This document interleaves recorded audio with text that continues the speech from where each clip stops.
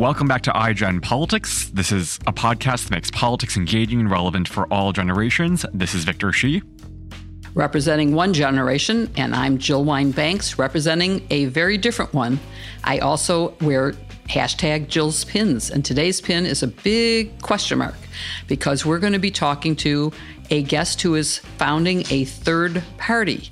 And I have lots of questions about what that party stands for and what it would mean to our system of government. We'll see whether or not it answers Jill's question mark. Since Trump has taken control of the Republican Party, there are an increasing number of Republicans, elected officials, and voters who feel that they no longer have a home in the Republican Party. In 2020, the Republican Party had no platform and seemed to have evolved into a cult personality around Trump that doesn't believe in free and fair elections and accepts violence as a means to prevent the peaceful transfer of power. What is the solution to this, if any? One former Republican who agrees that the Republican Party no longer represents the values that he thinks it used to have and that he joined the party as a member of, thinks he has a solution. It's a third party. His name is former Congressman David Jolly. He's now an MSNBC political analyst. And he's not just complaining about the state of the Republican Party. He's one of the people launching a third party called the Forward Party. And he says it's not left, right, it's just forward. And we're going to press David on exactly what that means and what the party stands for, what it would offer both to voters and to candidates in terms of supporting them, and why it'll be different from the Green Party, Ralph Nader, Ross Perot, and other third parties that have tried but have failed dramatically at ever getting into office. But we're really excited to find out more about this third party. Thank you, David, for being with us. It's great to be with you, Jill. Great to be with you, Victor, as well. We're excited. So we have lots to discuss about the Forward Party, but first, I want our audience to get to know you a little bit better. Tell us where you grew up and went to school and when your first political involvement was. Well, that could be a long story or a short one. I'll make it a short one. Florida has always been my home. I was born there, but I really had a love of civics, if you will, as early as junior high. You know, I was a young teen, or I guess mid-teen, when the first 24-hour CNN news station came alive, and I was just transfixed by it, by public affairs and civics and politics. And look, I'm a person of faith. I believe you're given the desires of your heart. It led me into politics. I tried to quit 2 or 3 times, and it drew me back in. But I think that the story, particularly for the younger generation, that is a little intriguing is I was a pastor's kid from essentially the rural South and had never been north of Tennessee when I graduated from college, didn't know anything about the world, if you will, but was determined to work in politics. So I was one of those stories. I found my way to D.C. I had some loving parents who helped me through the transition, finding a place to live. And I just committed to work in D.C., not knowing a single soul. I ended up working on Capitol Hill for about 20 years, had the opportunity to work for the Florida delegation.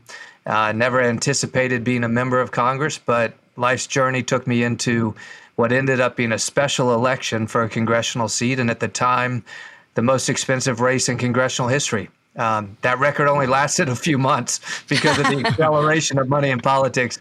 But that's the quick nickel. My home has always been Florida, but work and politics have kept me up and down the East Coast for the better part of my career. Well, Florida's been in the news lately, and you mentioned civics education, and that's something that we talk a lot about this show, just the lack of funding for civics education these days.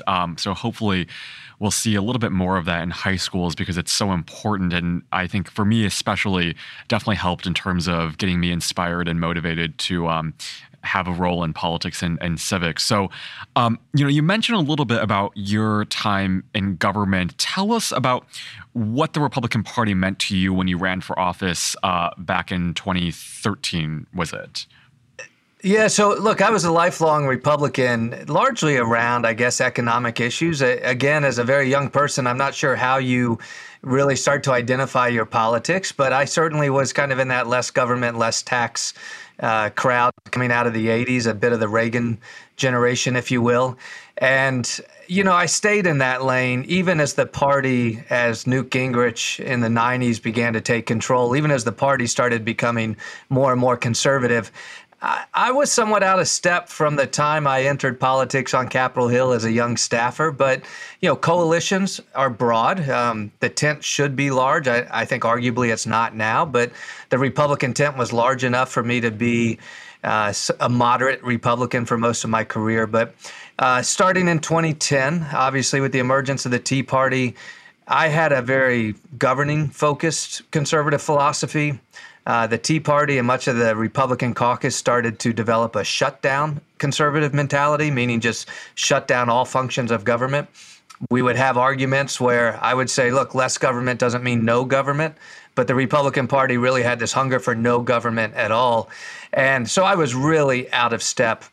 I left politics for a few years, was in specialty finance, stayed involved in some campaigns, and my predecessor in 2013 had been in office for 43 years. He was a mentor to me, a bit of a father figure. He passed away in office. I handled much of his personal and political matters. And the last thing I was going to do is find someone to hold the seat. It was a seat that Barack Obama won twice, but a Republican member had won. And one of the 10 or 15 majority maker seats in the House, a true 50-50 seat. And as the story goes, I couldn't recruit anybody to run. I was polled at 2%, and the margin of error was 4. So that tells you where my popularity was.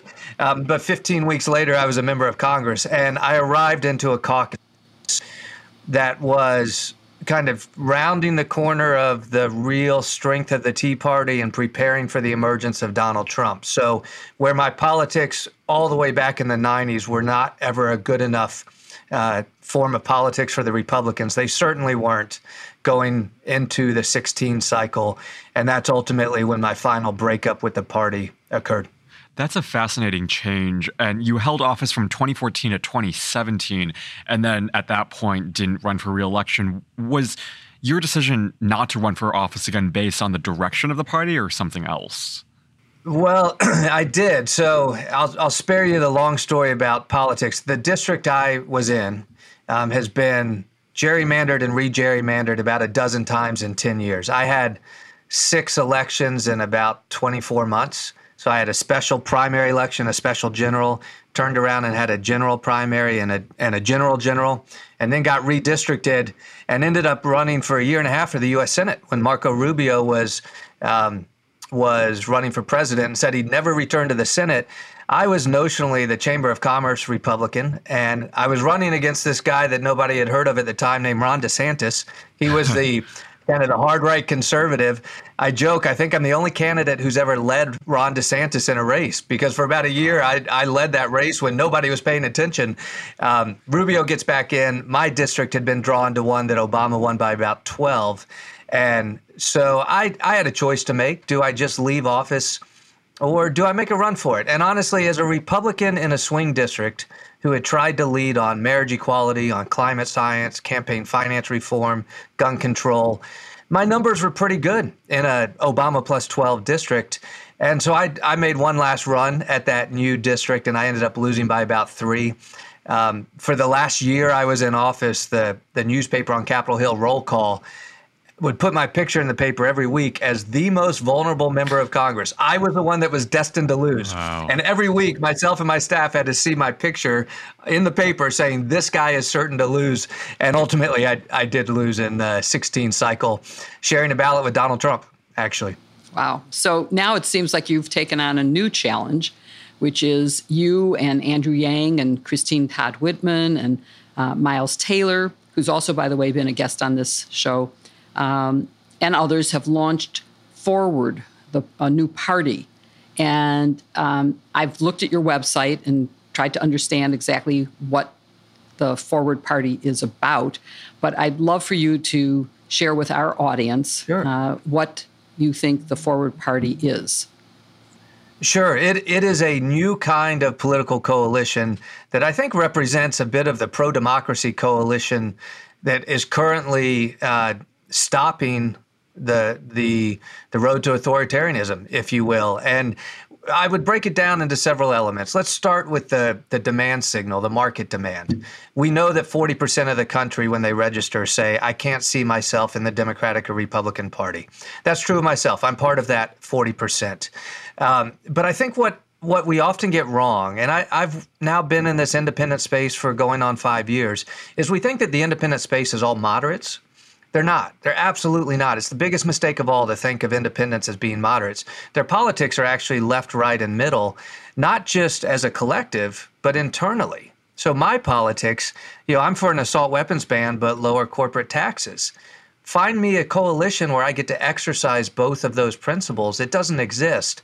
And so what we kind of worked on, and the names you name represent kind of left, right, and middle, was a coalition that said, look, if we can come together around some basic principles, economic opportunity, personal liberty, fundamental defense of democracy, then what if we actually use that to create a coalition that celebrates independent thought, celebrates ideological diversity, welcomes pluralism, right? The very basics upon which our nation was founded, that competing ideas are a good thing.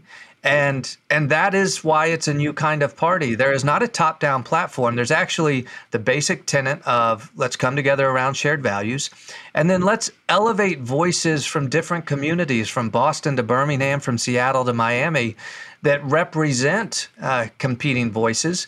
And it has been a kind of a wonderful celebration of ideological diversity. Now, creating a party comes with a whole bunch of questions, and I look forward to having those questions today.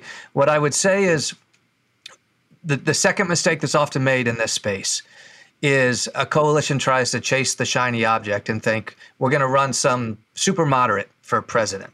That is not the Forward Party's mission. In fact, a political group today that set out to get ballot access in 50 states could not do that under the law. That is not the focus of the Forward Party. The Forward Party's idea is multi-party democracy has greater diversity of representation, greater voter participation, greater voter satisfaction. And so why don't we try to build a sustainable, durable, viable third party in the United States to elect people from mayors to town supervisorships to state legislators and one day perhaps Congress and the Senate? Okay, so when you started out your description, I thought, oh, that's a compelling and a good idea. And also, let me just say, on your website, it says that you are fighting for the American people with practical, common sense solutions, not left, not right, but forward, centrist. So that's a little different than when you're saying it's not, when I hear centrist, to me, that is middle.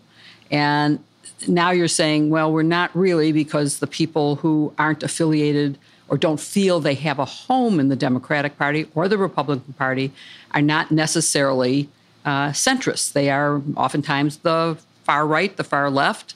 So how does that work? And maybe even more importantly, when you say there's room for all these different positions, you could have very much competing and opposite positions all within the same party, and that it would still be a party. Explain to me how that works. Yeah, sure. So it's a great question, and I would suggest there's some nuance to both the question and the answer, which is this. To suggest that a party is going to be a centrist party, I believe repeats the failure point of all parties today, major and minor, which is it starts out by saying this must be your ideology and come subscribe to it. This is a reverse theory of the case, which is if we get people with competing ideologies, competing perspectives to actually work together, they can develop consensus. Now, consensus can be outcome-based, measurable policy, right? You could look at gun policy, for instance, in a way, what truly reduces gun policy? And it's not an ideological approach. What reduces gun violence? Sorry, what reduces gun violence? It's actually a metric-based approach, not an ideologically based approach. But it may be, let's take one of the hardest issues today, which is abortion. And in a post-Dobbs world, everybody wants to know, where does the party stand on abortion? Mm-hmm. I made a comment the other day and got really, really hit hard for it, that I actually think a party can be big enough to hold both pro-choice and pro-life voices. And people reacted. And I said, wait a minute. that's been in my lifetime. When I started on Capitol Hill, the Democratic Party had a strong Blue Dog Caucus that represented pro-life voices, and the Republican Party had a moderate New England wing that represented pro-choice voices, but they all fit within each of the parties. It's only been in the last 20 years where the parties chose to kick those people out and to say, no, we're going to have stronger ideological litmus tests. Now, play this forward, and this is an opinion. I don't talk about the issue much because there are better voices than me to talk about it. But in terms of analyzing how we approach issues, it's an important one. Jill, you well know that the Roe-Casey framework was a balancing test framework.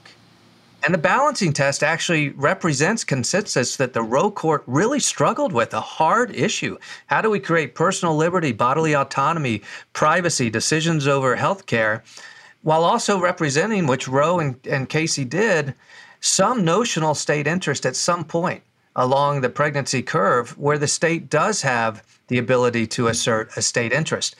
That's a balancing test. And I would suggest that both parties would be wise to embrace and celebrate the balancing test, Republicans as well.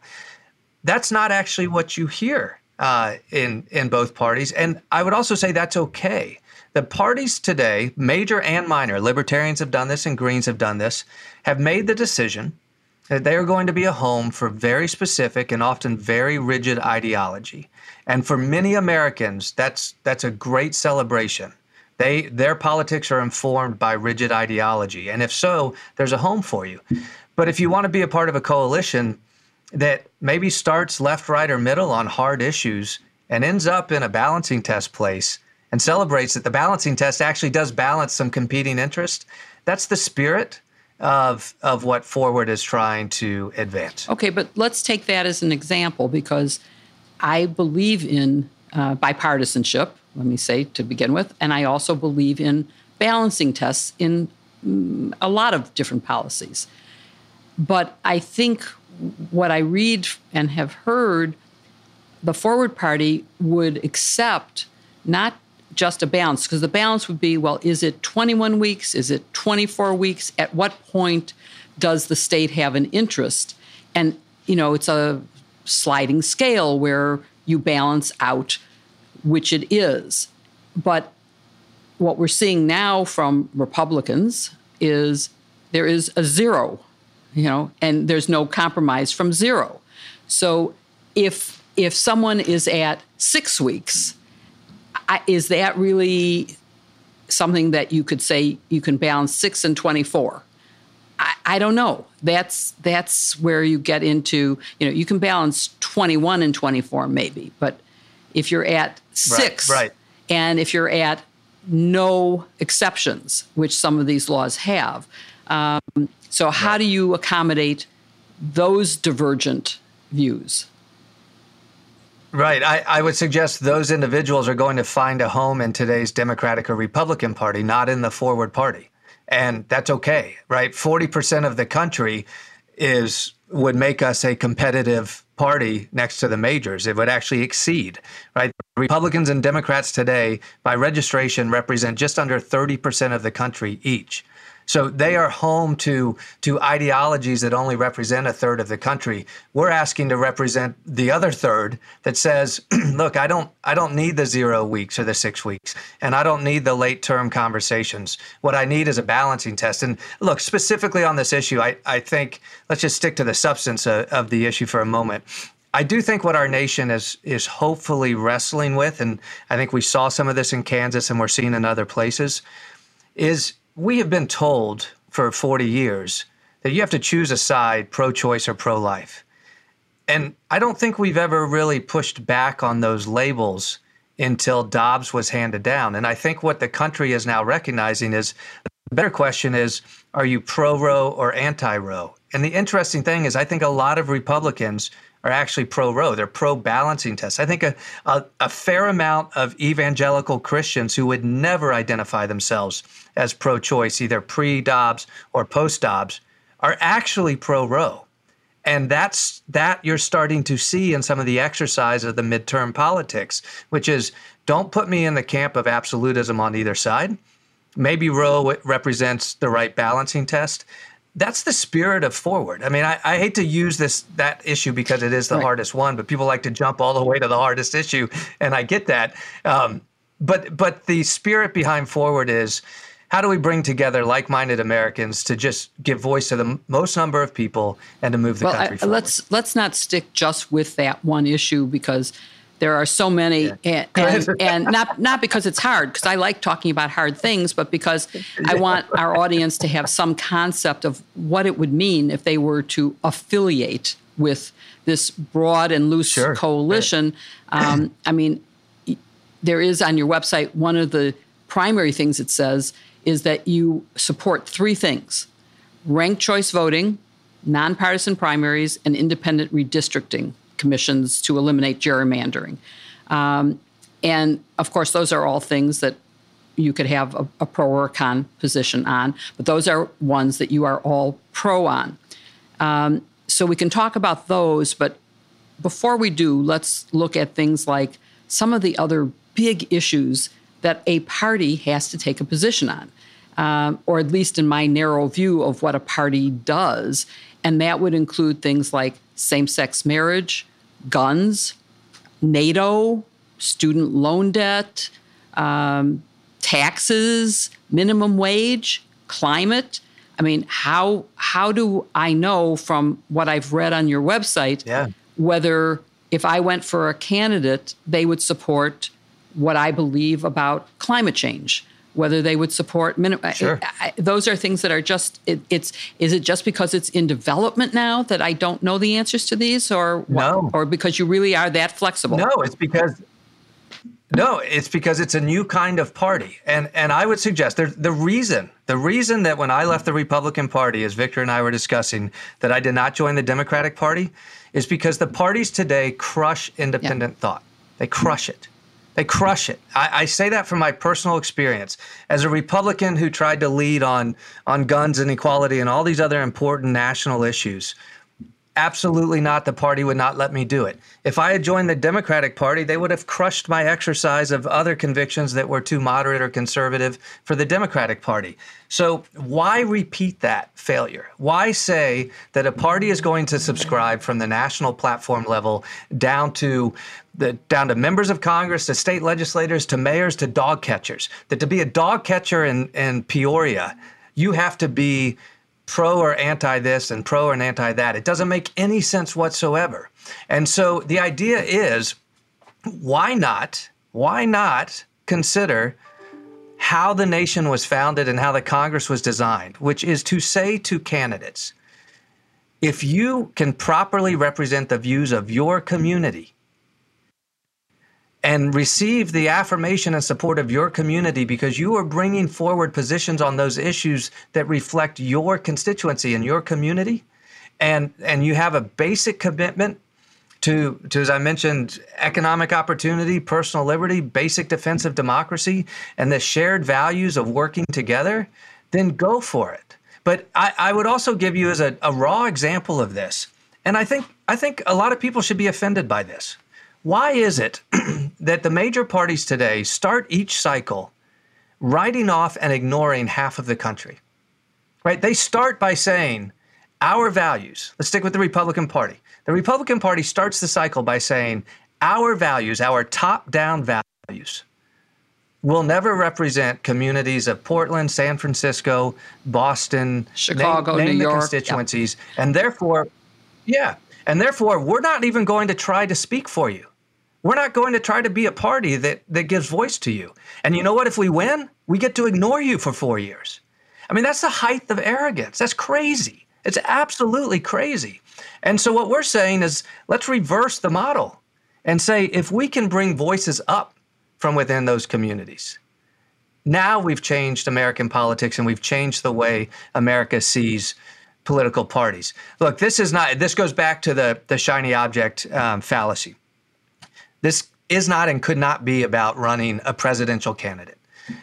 It is about electing people, particularly as partisanship continues to drip further and further down into local races. It's about electing people that are committed to their communities and giving voice to their community. I have so many political scars from my personal journey. Yeah, look, Jill and Victor, I certainly have personal convictions, but I'm also at the point at which I don't care. Just get me a government that actually works for more people and stops the fighting and heals the nation's wounds.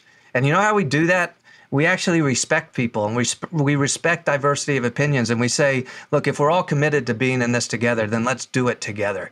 That's the spirit of the Forward Party. It's a very optimistic, collegial spirit, and it's why, I do not have an official role. That's an important disclosure, I should say. I led one of the reform organizations that merged into what is now the Forward Party, but it's why I got excited about the idea of working with progressives, conservatives, and moderates to just try to eschew the gridlock and the breakdown we currently suffer from. So, of course, the devil is always in the details. And while the general concept of this sounds good, and I would say the Republican Party is certainly the antithesis of what you're describing, because you can just look at the primaries, and if you spoke out against Donald Trump, 8 out of 10 of you are out of office, either because you just didn't even want to face re-election or because you were voted out in favor of a Trump candidate. There's no question about that. Whereas the Democrats, of course, have Kristen Sinema and Joe Manchin, who represent very different views than the mainstream.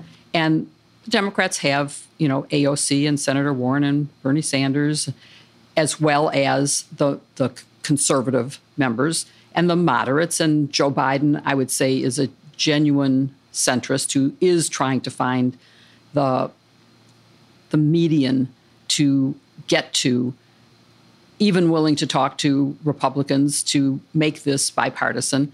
And what worries me is that if I were supporting a candidate, yes, okay, at the level of dog catcher, my community doesn't happen to elect one, but if we did, I would only care about how he cared about animals. I don't care what his view on anything else is. But if I'm voting for a senator who is going to be facing issues like war and peace, like arming Ukraine, but all of those kinds of things, I need to know sort of a framework that is a little tighter for me than, what you're saying. And I'm trying to, because I like the concept. I mean, I'm not against the concept.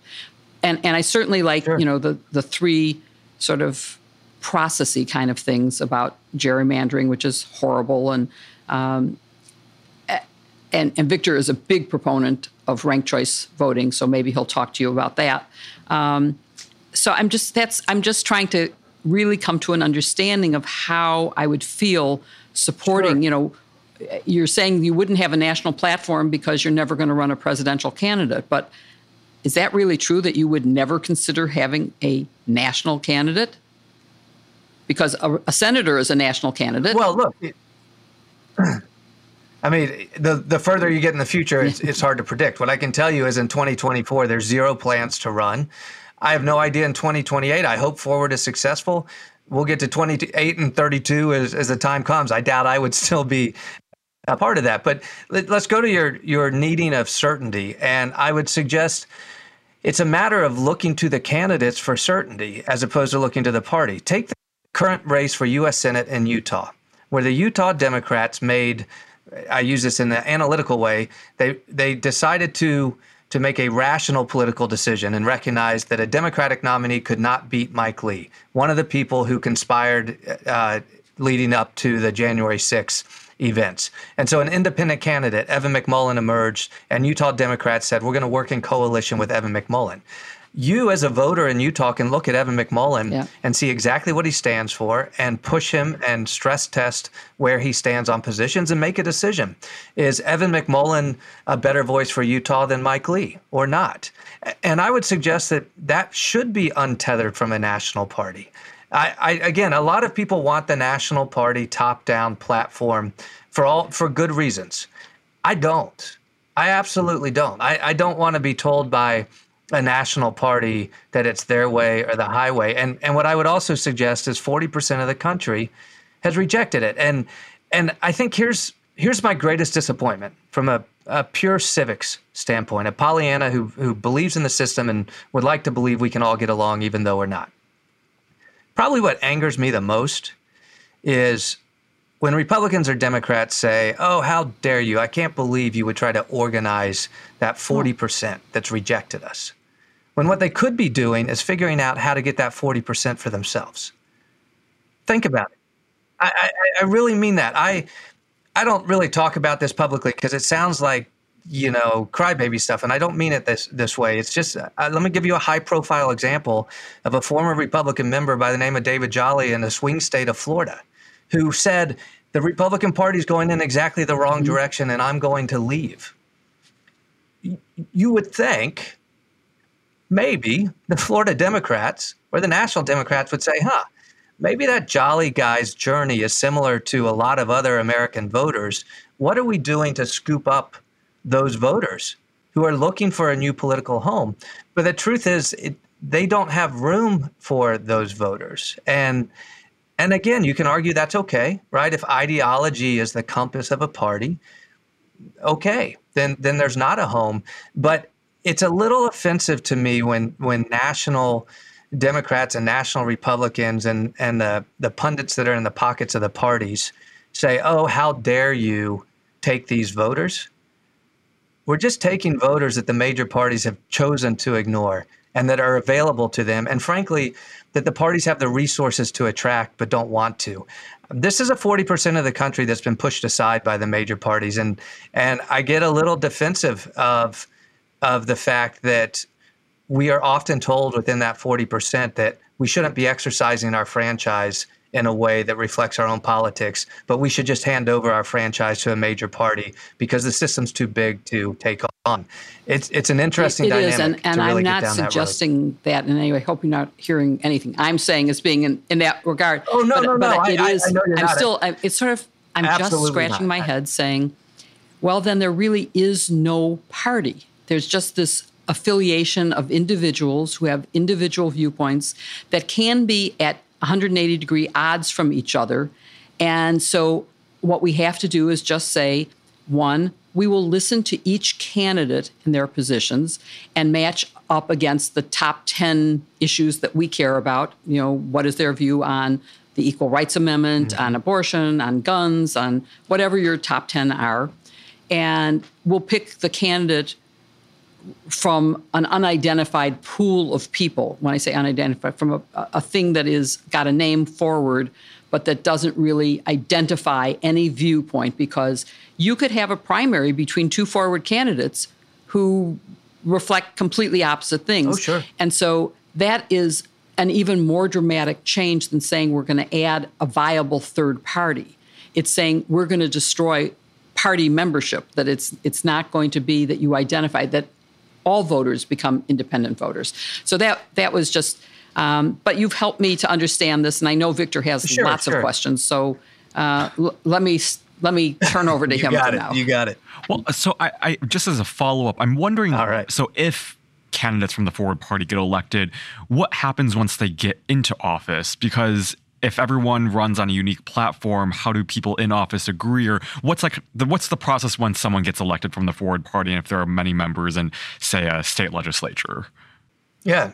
So ultimately they answer to their voters, right? But if you consider the current electioneering system, which is largely in 30 plus states, closed primaries that then lead into gerrymandered legislative districts, the incentive structure for currently elected officials is to toe straight to their base and to not moderate and not seek consensus, or they'll get primaried in a closed primary seat, or they'll get run out of town in a gerrymandered seat. So the affirmation or rejection of voters is what solves the conflicting views. As Jill said, if there are two forward party candidates running for a state legislative seat, ultimately the voters determine who represents our community's values the most.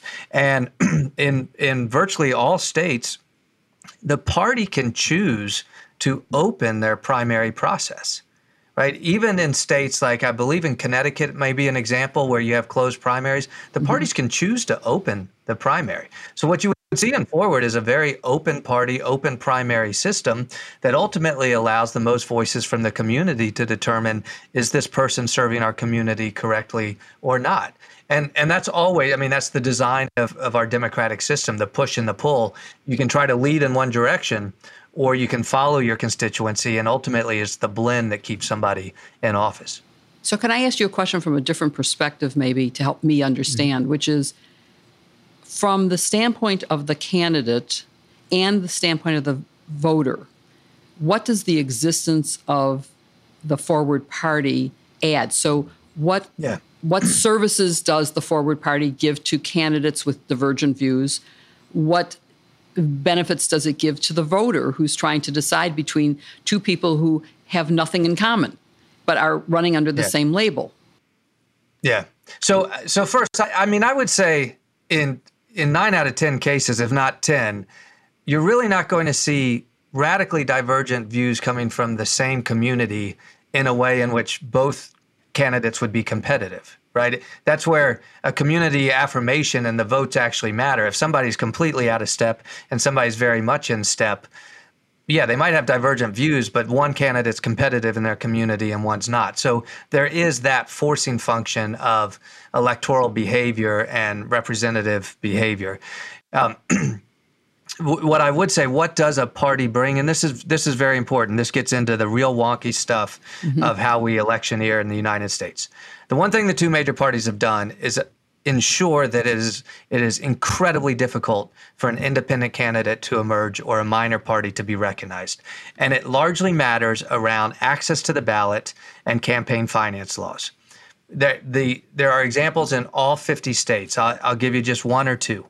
In Florida, an independent candidate today, if they ran without a party affiliation for state legislature or for a mayorship, they are limited, I think, to raising $500 per individual and can only raise individual money. Maybe if they can raise corporate, it's $500 as well. But that's it, right? So you go around to your neighbors, you raise money, and in races that cost $1 million or $2 million, there's zero way to be competitive. Contrast that with the two major parties recognized in the state of Florida. If I were to run as a Republican or a Democrat, the party in Florida can accept unlimited corporate and union money, million, $2 million, $10 million, and can turn around and spend unlimited money for their candidates. So now as a Republican candidate, I can have $10 million in my race. As an independent candidate, I'm lucky to have $10,000. In New York, to have a ballot line for a party to run candidates, you actually have to run an independent candidate for governor and get 3 or 5% of the vote. It's now 120,000 votes. We actually did that. We ran a unity ticket in New York in 2018, a Democrat at the top of the ticket, a Republican for lieutenant governor. We passed the threshold, and then we received party status, which gives us ballot access for every office from governor to dog catcher. Now you have the ability to actually nominate and run candidates, and you've broken through that barrier so that voters on Tuesday, the first Tuesday in November, can see more choice. And when we talk about defense of democracy as a fundamental tenet of the Forward Party, yes, it's about all the slide towards authoritarianism we're talking about. It's about protecting our institutions, but it's also about fundamental electoral reform that allow as many voters and as many candidates as possible to meet on the same election day and give everybody the same opportunity to have their voice heard. And we want to get into those electoral reforms later on, but I want to bring into, when I talk to my peers, there seems to be a lot of skepticism because, I was born 2 years after the 2000 presidential election and saw the results of the 2016 election. Both elections resulted in the winner of the popular vote losing the election because of Electoral College, but both elections also kind of involved third parties that took away votes from the two competitive parties without coming close to winning. Ralph Nader, of course, in 2000 took votes away from Gore, and then John Anderson in 1980 and Ross Perot in 1992, in 1996. And so I'm wondering, I guess the history of how third parties have fared, in presidential elections, at least. I know you said that you don't have any anticipation of them running on the national level, but how are you going to ensure that third parties are going to work this time, and specifically, I guess, the Forward Party? Yeah, I'd suggest we've learned the lessons of history, which is why we say this is not designed to run a 2024 ticket. And look, you're going to see some Beltway establishment types run a third-party independent ticket. It won't be the Forward Party, but it's going to happen.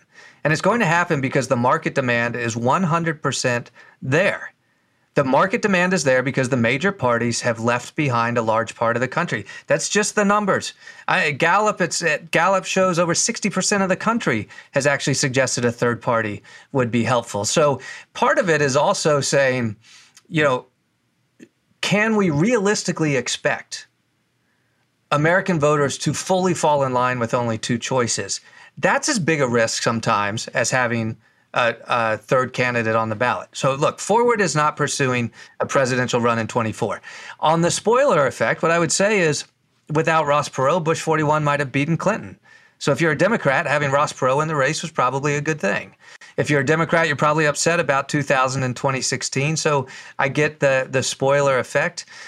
Look, David, in terms of the exercise of my personal franchise to stay in that lane, I am not going to participate in any experiment that returns an authoritarian to the White House. And as we sit here today, that would be represented in a Donald Trump candidacy. So I'm out if the movement were to ever go that way. But it's also why we haven't designed it to go in that way. I would say it is an overly simplistic analysis that we often make to simply say, well, we can't have a third-party candidate, because what you're saying is, hey, 40% of the country just fall in line. And that's a tricky conversation. It's not received well. And I mean this as an analyst. It's really not received well by the independent voter when you keep poking at them saying, you're not allowed to be who you are. You have to be somebody you're not. It's a hard message for the independent space to absorb. And it's why, look, you know what I would love about the Forward Party or the Greens or the Libertarians or any minor party? I would absolutely love, as an American voter, for the major parties to recognize, what did I do that doesn't allow me to have the Jill Stein, Ralph Nader, Andrew Yang voters right now? How do I get them? How do I create a home in my party, my Democratic Party, my Republican Party, big enough for these people? Because if I do that, I'm going to have a governing majority for the next 20 years. I don't know the answer to that. I don't know why they don't do that. When you say governing majority, okay, you're not running a candidate for president, but you will for Senate, I take it. And in the Senate, if you end up with some number of winners who have very different views, how does that lead to a governing majority? You're still in the situation of you need bipartisanship or tripartisanship or whatever it would be called, because it wouldn't be bi anymore. But okay, you would need some way of talking to Democrats and Republicans to get them to form some sort of governing coalition. Yeah, it's done all around the world. I mean, the United States is an outlier in only being a two-party democracy. In multi-party democracies in the Western world, this is done all the time through coalition governing. And we often examine it in the U.S. when we talk about the Senate in particular as something called the fulcrum effect. There's a group called Unite America that still exists today in the reform space, but they set out 4 or 6 years ago to try to elect 5 independent U.S. senators. And they had to focus on really small dollar states where they could possibly win with little financial resources. But the idea was to create a fulcrum effect where the independent and arguably more moderate voices had to be heard. I don't think that's a bad thing. I know you use the example of Manchin and Sinema as examples of moderates in today's Democratic Party. I agree with you on that, but I would also say they're villainized virtually every day by Democrats. I mean, it's not as though they're celebrated by today's Democratic Party. It's that they're reluctantly brought along until Democrats can replace them with people or elect more traditional Democrats. And that's okay. But if you're if you're one of those kind of centrist consensus, left, right, moderate people, you can't really look at a Manchin and Sinema and say, oh, yeah, that's the path I want to take, where I get beat up every day by my own party. I did that as a Republican. It's not fun. But the idea of having a fulcrum effect in the U.S. Senate is an intriguing one. We'll see. If Evan McMullin were to get elected in Utah, he has said he will not caucus with either side. You have an independent in Missouri who has said he would caucus with the Republicans. We'll see what happens. I mean, the Evan McMullin race would be fascinating. Should Evan McMullin in Utah beat Mike Lee? It should be truly fascinating for us to watch. What does that independent dynamic look like compared to an Angus King or a Bernie Sanders, who might be an independent, or I guess in Sanders' world, a socialist affiliation of some sort in Vermont, but they caucus with the Dems. It would be interesting to see what an independent caucus in the Senate did to governing. Mm-hmm. Yeah. So is there anyone currently running for office who identifies as a Forward Party candidate? Well, so there were three organizations that came together. The Forward Party, the Serve America Movement, and Renew America Movement. The Serve America Movement actually elected the mayor of Newtown, Connecticut, in the last cycle. He had been a 3 or 4 term Democratic mayor and really felt the partisanship seeping down into the local level and just wanted a consensus-based governing model as a mayor of a small town. So he was elected in Newtown. We have had other candidates, as I mentioned, run for office under the SAM affiliation, the Serve America Movement. We had the Unity ticket in New York, where we achieved party status, and then Governor Cuomo kneecapped 4 minor parties and eliminated our status. In Connecticut, we had a Unity ticket that received sufficient votes in 18 that we will have the third line on the Connecticut ballot. We will have a nominee probably announced within the next week or so. And then you do have some lower level office holders. I know Forward had a few of their legacy candidates who were running. Renew America had a few that are affiliated. What you will not see, and this is very important, in 22, you will not see the Forward label assigned to candidates because the state laws just don't allow ease of access for a new party. So it's a crawl, walk, run strategy to receive legal recognition. We anticipate legal recognition in about 15 states this year, 35 in 2023, and all 50 states in 2024. Interesting. Okay, so let's move on to some of the more structural electoral reforms that the Forward Party supports. And maybe let's start with ranked choice voting. This is something that I really think is a great thing for democracy. And I'm wondering why ranked choice voting, and make the case for our audience who might be unfamiliar with that term. Sure. Look, electoral reform is the closest brethren to the new party space. In large part, new parties will fail if we don't achieve electoral reform. So ranked choice voting, open primaries, gerrymandering reform, something called fusion voting, which is a fascinating electoral reform. But ranked choice voting ultimately elects the person who receives the greatest level of consensus of the voters, which is probably what we should have. I mean, contrast that with the really rigged system of a closed primary where 15 to 18% of the electorate turns out in a closed primary, nominates a candidate into a gerrymandered district where there is no competition from the other party. And so now you have somebody that 15%, and arguably the most ideological 15% of that community, gets to elevate a candidate that's really out of step with a majority of the voters. So ranked choice voting provides an answer to that, because it ultimately is able to assess your ranking, right, your priority of the candidates, and ultimately through a consensus-given arithmetic model, is that the right word, arrives at a consensus elected official. I think it's a wonderful process.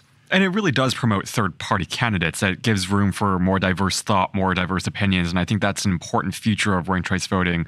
Okay, so let's move on to maybe the Electoral College. Does the party have a position about amending the Electoral College, or at least maybe do you have a position about Electoral College reform? Not that I have heard. I kind of like the electoral reform, the Electoral College model as it is, simply because I think having high bars is usually a good thing. But I'm sympathetic to the national vote model as well. I think if you take a broader lens, the division within our country from urban centers on the coast to the flyover states, I think we continue to flirt with a very dangerous balkanization of the country. And the Electoral College notionally was designed. Now you can bring in all the policy reasons around race and slavery and everything else, but from a math model of the election, one of the tenets was that it would force candidates to attend to very diverse interests across the country, from agrarian to urban to industry to whatever they might be. I don't know if that is as true today. I think my hope is it would be. My hope is, as I mentioned, the Democrats and Republicans would start out each cycle saying, I'm going to try to win all 50 states. I mean, that happened in our lifetime. Reagan got 48 states. Now, it was a unique time period.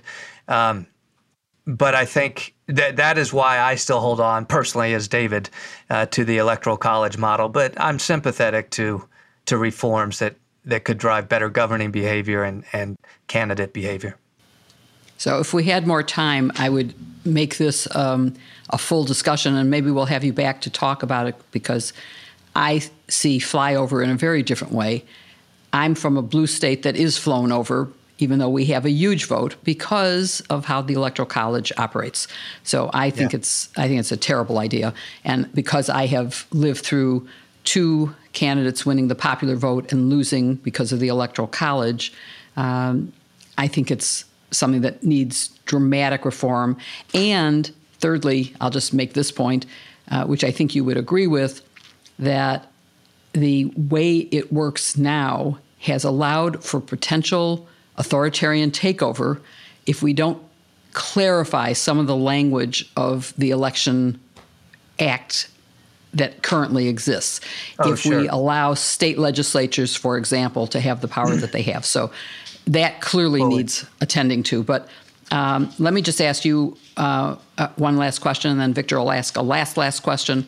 Will you ever run for office again, either on the Forward Party or any other party? I'm in the never say never camp, but I don't have any immediate plans. And I'll be very honest with you. What happens is, if you take a journey that I've taken, and I would like to say I stood on principle in standing up to the Republican Party and leaving the Republican Party, you immediately lose that voting coalition. You lose that constituency. There is no place for you to land because the Democrats say, yeah, we already got our people. And that's fine, right? It's true when you're on the ballot as a moderate Republican against a Democrat, the Democrats might say, yeah, Jolly is good on guns and equality and that stuff, but our guy's already there, or our girl's already there. So there is no voting coalition for the disaffected Republican among Democrats. And the converse is true. Republicans would not embrace a disaffected Dem. Mm-hmm. So there's not really an independent constituency. And that's just the reality of it. I nearly ran for governor this cycle of the state of Florida, and the polls would really top out in the low 20s for an independent candidate running in a purple state, which is actually kind of high for an independent, but it's a reflection of the fact that an independent candidate's not really viable in American politics today, which is what the Forward Party's really trying to change. Mm-hmm. Well, let's wait and see what the Forward Party does, and maybe that'll change your answer to my question.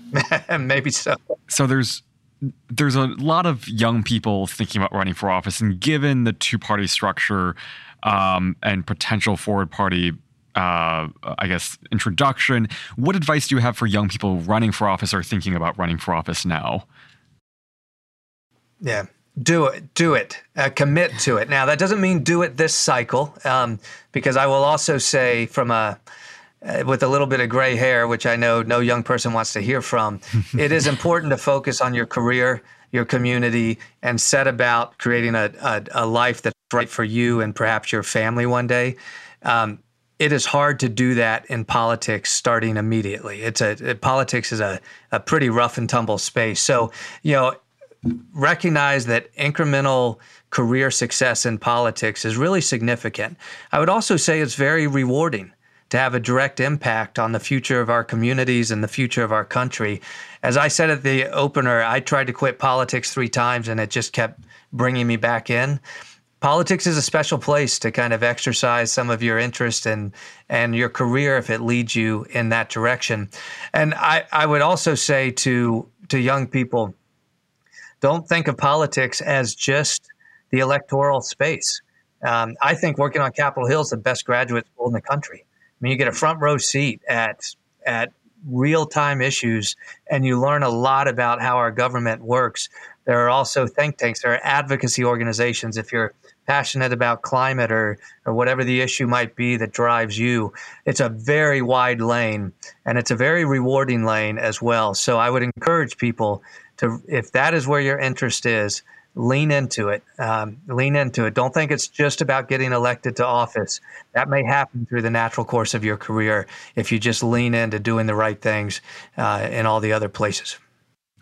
Great. Thank you so much, David, for joining us and presenting the case for the Forward Party. We look forward to seeing how it develops and emerges throughout the country. Thanks so much. Thank you, David. You got it. Thank you, Victor. Thank you, Jill. So, Jill, we just heard from David Jolly, and he presented the case for why he believes the Forward Party is a viable third party. Do you remain skeptical, or do you remain more supportive of it now? Well, I'm still scratching my head. I think the questions I asked, he had answers, but they didn't answer my underlying concerns. And while I certainly agree with some of the major structural issues he raises and things like gerrymandering, which is terrible and needs to be taken out of political hands, and I certainly don't agree on the Electoral College Act, which I think is terrible.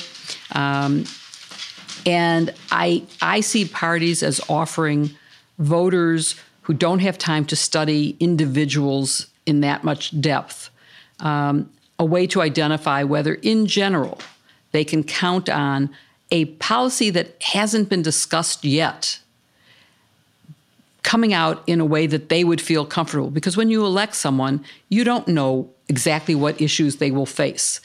But if you elect a Democrat or a Republican, you, at least in the past, and the Republican Party is sort of in a place now where I agree with him, it doesn't stand for anything that Republicans used to stand for, which was small government, low taxes. Now it's like they don't want any government and they want their way, period. The religious right has taken over a lot of their policies. So I can see why people don't have a home there, even though they may believe in the basic fundamental economic policies. So I guess, yes, skeptical. Maybe skeptical is not the right word. Just I'm open to hearing more, but I don't see what value the Forward Party adds. It's really just like saying, I'm not affiliated with any party. Here's my platform. Because that's what he kept saying was each individual community gets its own platform. So then it's up to voters to listen to exactly what each candidate is saying. And that's fine. I mean, in an educated world like we have, that should be true, where everybody knows what you're getting exactly. And no one fits 100% into Democratic platform or Republican platform. And even though we criticize the Republican Party for having no platform, it seems to me that in a way they really don't either, other than on a few very narrow issues. What did you think? And that's part of my concern too, is that they take this bottom-up approach where I feel like so much of parties is kind of top-down. The party offers you something to believe in, and then voters vote for that. And I feel like the third party, I don't know, the Forward Party just seems like maybe he's just more optimistic. I just don't think that there is, at least in this political environment, much of a potential for this. I feel like voters just have to have that expectation of what they're voting for now. And that model maybe in the future could work, but I just feel like I'm a little bit skeptical about how effective that's going to be right now. And, also, I don't disagree with him on the fact that maybe Democrats aren't doing the best job at reaching the independent and moderate voters. But I think right now, if the solution to that, I don't think, is introducing a third party. I think it's maybe to make Democrats better at that, because there's so much at stake. And there is a real chance that I think third parties still could produce some sort of spoil effect, where if you vote for a third party, that's taking away votes from Democrats and therefore helping, for instance, maybe in a state like Arizona might help elect someone like Mark Finchem, who is a election denier and Republican. And if it happens to be that, I honestly think the stakes are just too high right now to introduce a third party, and I feel like we would be much more better off supporting and advocating for the Democratic Party to do better and bring those voters. And we had conversations with lists about what Democrats can do in terms of reaching Fox News viewers and getting more of our candidates on Fox and reaching Republicans. And so maybe I think that's probably a more effective way forward. And I don't know, I just still feel skeptical about everything affiliated with a forward party. But like you, I remain kind of open-minded about, if there are candidates who run under the forward party and see good results, I'm willing to amend my my beliefs on this. But as of now, I don't know. I still feel like there's so much of this political environment, even though people are saying they're ready for a third party, I don't know how that's going to translate once Election Day rolls around. So I have some questions for you, or for our audience too. I'd love to hear from them. And one is, David mentioned having a governing coalition, which of course you need to have a governing coalition or else nothing gets done. And, you can look at countries like Israel that have, I don't know how many parties, lots and lots and lots of parties. And what ends up happening is you then have to form a coalition of sometimes very disparate points of view. And that makes it hard to get things done. And then governments fall apart and you end up having multiple elections within a few years. So I'm not sure if the multiple party thing really works, but I would love to hear more about that and read more about it and think more about it and think how England works. And I think there's a lot to be thought about in that regard. Did anything he said about the governing coalition make you think, yeah, that's a good idea? I mean, it's interesting because I know that there are, America's unique. The two-party structure in America is unique, and a lot of other countries have third parties and alternatives. And frankly, I'm not someone who would make an assertion and say I know a lot about how other countries do or make it work. But I feel like if our audience has any insight into that, and maybe we can both do some research and follow up and do a chit chat next week or sometime in the future about how do other countries do third parties, what makes it effective, and how could the United States bring that model? Because the United States is also unique in the sense that it's just so big, and I don't know if a third party structure would, on the national level, at the federal level, I don't know how it would play out, but maybe it could, and I feel like maybe we can bring on a guest who is an expert on comparing different electoral systems. That could be an interesting conversation, I think. And what did you think about the platform that includes positions that are 180 degrees separated? I honestly, I feel like, again, there has to be things, it seems like a lot of it is, if you disagree on something like abortion, you can find a middle ground in the forward party. And I don't know, I feel like there's still a lot of diverse thought in the Democratic Party. I think that we're able to come to agreement on a lot of things. And you raised such a good point with the abortion example of, if you support 24 weeks versus 0 weeks, I just don't think there's a middle ground at that point. And so, I guess I can see it working at the very low level, again, using his example of the dog catcher. Okay, you can have people who have very different views on dog catching. But if you're electing to a collaborative body as opposed to an individual position, then I don't think you can have members from very divergent points of view, because you're going to end up without being able to reach agreement within the party on how to proceed. And that's the problem. So if it's an individual office that has its own individual stake and doesn't have to collaborate, well, then it's up to people to pick the person who represents their views for that particular office. But I think when you're selecting a member of Congress, Senate or House, you have to select people who will work well with others. And so that's where I'm a little troubled. But I thought it was a fascinating conversation. He's a terrific guy. And I will look forward to hearing more as candidates start unveiling themselves as part of the Forward Party. Me too. And if you have any suggestions about what to read about other countries and how they structure it, please email it to us or tag us on Twitter, because that would make for an interesting conversation and deep dive. So we thank David again for coming on the podcast. It was an interesting discussion. Not quite sure how convinced both Jill and I are, but we are open to the possibility, I think, before, I guess, a little bit more than what we came in expecting. So we thank David. We also thank you for tuning into this episode of iGen Politics. We hope you enjoyed it and found it as fascinating as we did, and that you'll tune in next week for another great episode of iGen Politics. Remember, you can subscribe to us wherever you follow your podcast. You can also subscribe to us on YouTube, and please leave us a 5-star review or rating, as that helps others find this podcast tremendously. Thank you so much again, and we hope to see you next week for another episode of iGen Politics.